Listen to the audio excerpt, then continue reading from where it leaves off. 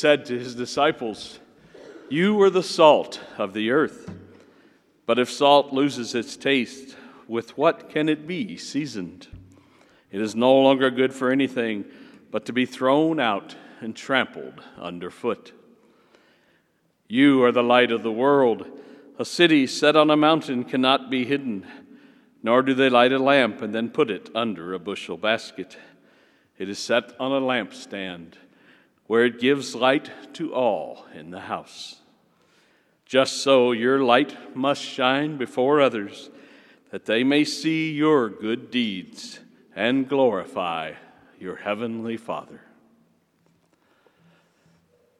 The Gospel of the Lord. Praise to you, Lord Jesus Christ.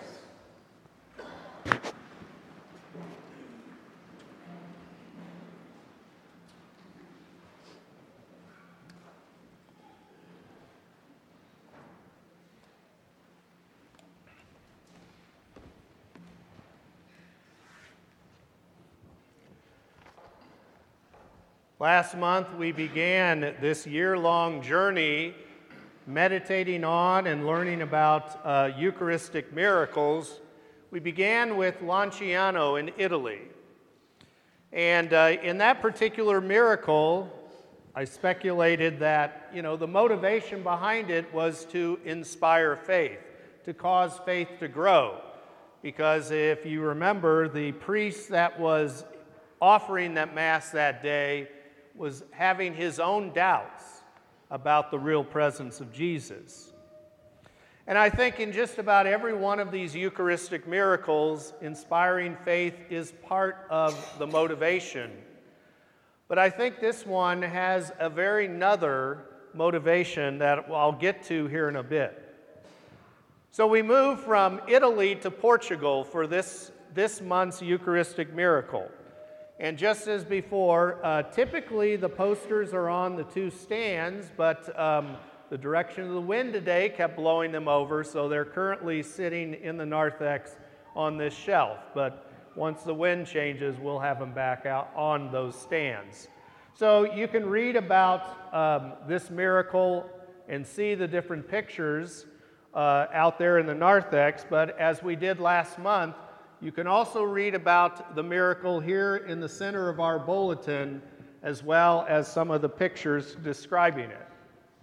So as I said, this occurred in Portugal in the year 1266 in a small town known as Santarém. So the story goes that a young woman had become jealous of her husband. And this young woman went to a sorceress to ask that a love potion be made. And the sorceress said, "I can do that, but I need a consecrated host. You can't make this stuff up. This is what happened." And so the woman went to the church of St. Stephen, and stole a host, wrapped it up in a linen cloth, and headed back to her home. Well, all of a sudden, the cloth started turning red. And as she opened up the cloth, she saw that the host itself was gushing blood. Well, needless to say, she panicked, got home, and put that host in her dresser drawer. Well, then immediately, rays of light started appearing out of that dresser drawer such that she could no longer keep what was going on secret from her husband, and she broke down and told him the whole story. And so they went back to the church and talked to the pastor, who arranged for a group of people to come to the house and process back to the church. And it wasn't just religious, but also lay people that processed that host back into the church and placed it in a reliquary. For 3 days, that host continued to bleed blood, and the host had somehow transformed into human flesh as well. And so, to maintain this miracle, they encased it in a beeswax reliquary. So about 60 years go by, or 70 years go by. In the year 1340, another miracle occurred. The priests opened the tabernacle, and the beeswax reliquary had been shattered, and in its place was a crystal vase that contained both the host and the blood. Nobody had done this. It just happened miraculously. And inside the vase, not only could they see the host, but they could also see the blood and bits of beeswax that it originally had been encased in.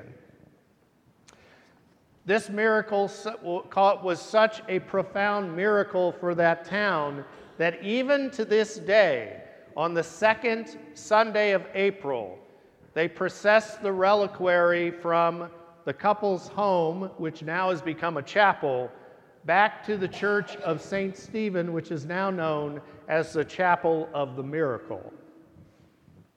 So as I mentioned before, obviously faith was inspired.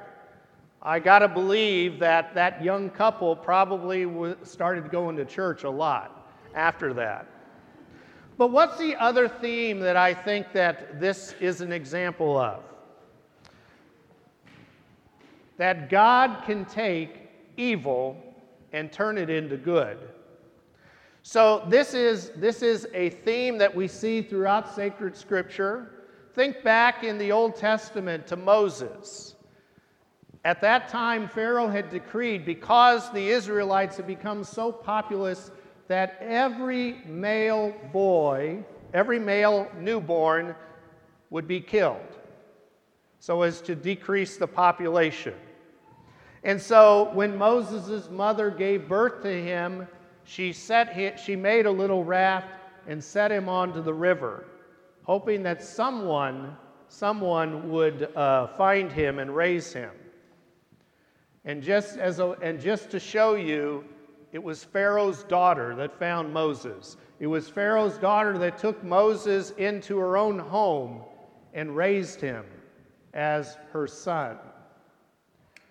God had taken the evil of the killing of all of those Israelite babies and turned it into the leader of their exodus. Moses ended up leading God's chosen people out of slavery. But we don't even have to go back to the Old Testament. All we have to do is look over my shoulder on the back wall. The greatest evil that has ever been perpetrated by the Holy Family by the human family was thinking that they could kill the Creator, the one through whom all things were created. They nailed him to the cross and killed him. How did God respond to that evil? He did not punish the human family. He didn't wipe us out. Instead, he used that as an event of our salvation. He turned that evil into the ultimate good, offering the human family eternal life in heaven. That's the way that God works. All of us experience evil, pain, and suffering in this life. God can make something good come out of it. We may not know how, we may not know when, but God can turn any evil, suffering, or pain that we experience in this life into redemption. Because we know He's already done it. And He continues to bring about miracles in our day as well. And so I think that's the important message for us to take from this Eucharistic miracle at Santarem. That God is still active in our world, is still attempting to take the pain and suffering of this world and turn it into redemption. We just have to trust in Him. We have to believe that He will make something good come out of what we experience in this life. As disciples of Jesus Christ, we see what He was able to do from the cross. We are called to do the same.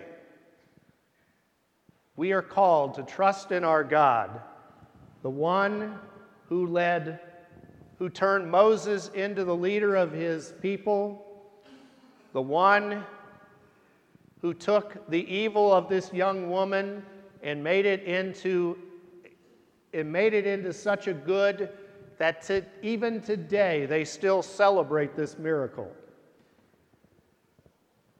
God is ready to do it for us as well.